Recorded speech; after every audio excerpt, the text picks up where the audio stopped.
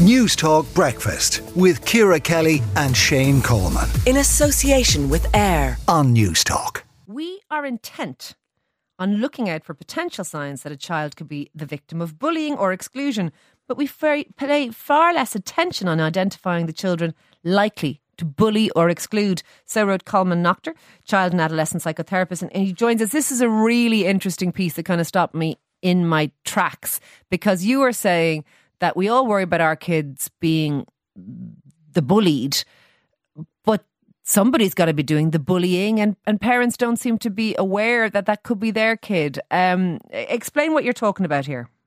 Good morning to you, by the way. Good morning.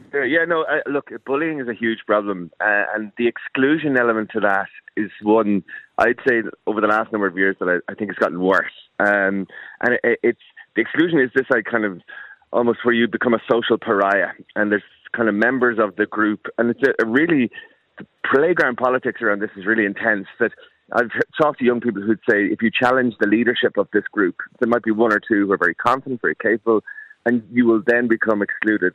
So that everyone else in that group is under instruction to ignore you, to not play with you, not sit with you at lunchtime, and the impact of this is huge, But we can't do anything about it. It's a really difficult thing to say to children. Oh, find other friends. Or if I was asked about that, I'd be saying, no, we'll find your tribe elsewhere, maybe in Scouts or something at the weekend. But in actual fact, managing it, we have to find a way to do this.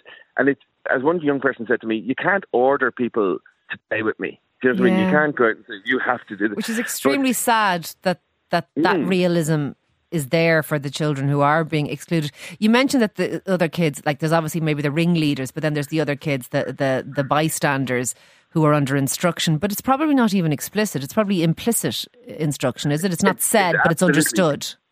Yeah, we don't have the sororities and the fraternities like the American 90s movies, but we have groups. There's absolutely no doubt about it. And there is implicit leadership within those groups. And these youngsters who are doing the exclusion or orchestrating it, they never come on our radar because they're academically probably strong, they're probably very sporty, they're probably very well liked. And so parents have no idea that your child might be the one that's causing this. It's really interesting because you know the way that narrative is usually that bullies are unhappy and bullies are themselves miserable and been picked on some level or have a tough home life. You're saying that the bullies are often the popular kids who have it all going for them. Well, there is in this situation, especially with exclusion, from the point of view of you don't have to be brutishly strong, or you don't even have to be, it's not aggression in its explicit terms. It's much more a political strategist, in that it's kind way. Of manipulation. Yes, and these children are difficult to come across because when you do challenge them, they can be very manipulative. And like these are the ones going around handing out badges about how to be inclusive and diverse. And at the same time doing this at the same, you know what I mean? Okay. And I bet you there are parents listening this morning, or indeed if their kids are up, kids listening this morning going, that's me. I was the kid that suddenly, and I don't even know why, people stopped talking to, or suddenly I was not part of the group that I thought I was part of. So I think this is very real for people. How can they handle it? Because you've said yourself it's very difficult.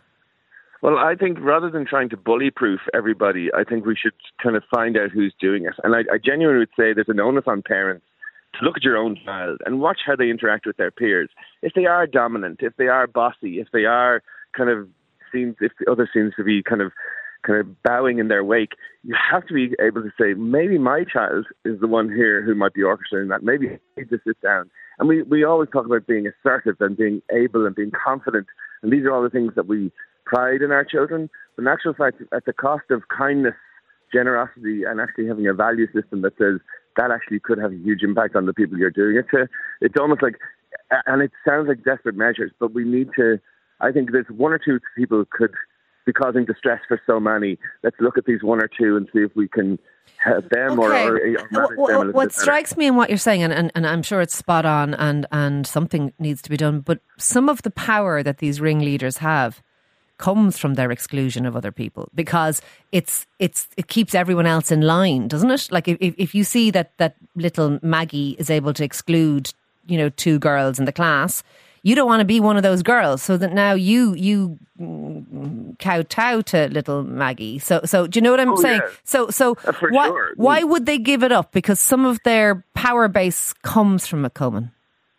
Yeah, I mean, I just think from the point of view of, I don't know whether they have an insight into the impact it's having on the other people. Do you know what I mean? Yeah. Like, from the point of view, if you've never been the victim of exclusion, it's very hard to make out or give you an understanding of what's happening. Do you know what I mean? And I don't underestimate this when I say it's causing devastation for children, do you know, across the board. Yeah. And since writing this column, I've got so many people Yes. saying, my child is in the middle of that, my child's in the middle of that. And I said in the column, I thought it was more girls than boys. It sounds from the feedback that it's happening much more now in boys as well. Okay. That boys are becoming So kind of... do we need to develop strategies for schools and for parents to identify these ringleader kids and say, look, bullying isn't just being mean and hitting people or insulting them. Bullying is sometimes saying, I'm inviting 8 out of 9 girls to my birthday party and you're number 9. You know what I mean? Do we need to highlight that exclusion also hurts? Is that part of it? Yeah, and look, I'm fully aware how kind of naively ambitious that might sound, but I think we have to start somewhere. Do you know what I mean? It's not just good enough to say this is a problem we can't fix. Yeah. And I just think we've concentrated so much on the victims of just making it less damaging for them. Actually, could we do something? And again, it's only a thought. No, it's a real... You know what? Your column jumped out at me because I was reading it and I went, this is really important. And I think many parents are dealing with this and their children are dealing with this around the country. It's a really interesting piece and I would advise anyone to go and read it. Thank you very much for speaking to us, Colman, this morning. We do appreciate it. That is Colman Noctor, child and adolescent psychotherapist. Let us know if your family is affected and do you have any workable strategies for this one? Because exclusion, it's hard to even identify it, isn't it? Let alone deal with it or protect your kid from it. But let us know, 087 1400 106. News Talk Breakfast with Ciara Kelly and Shane Coleman In association with AIR on News Talk.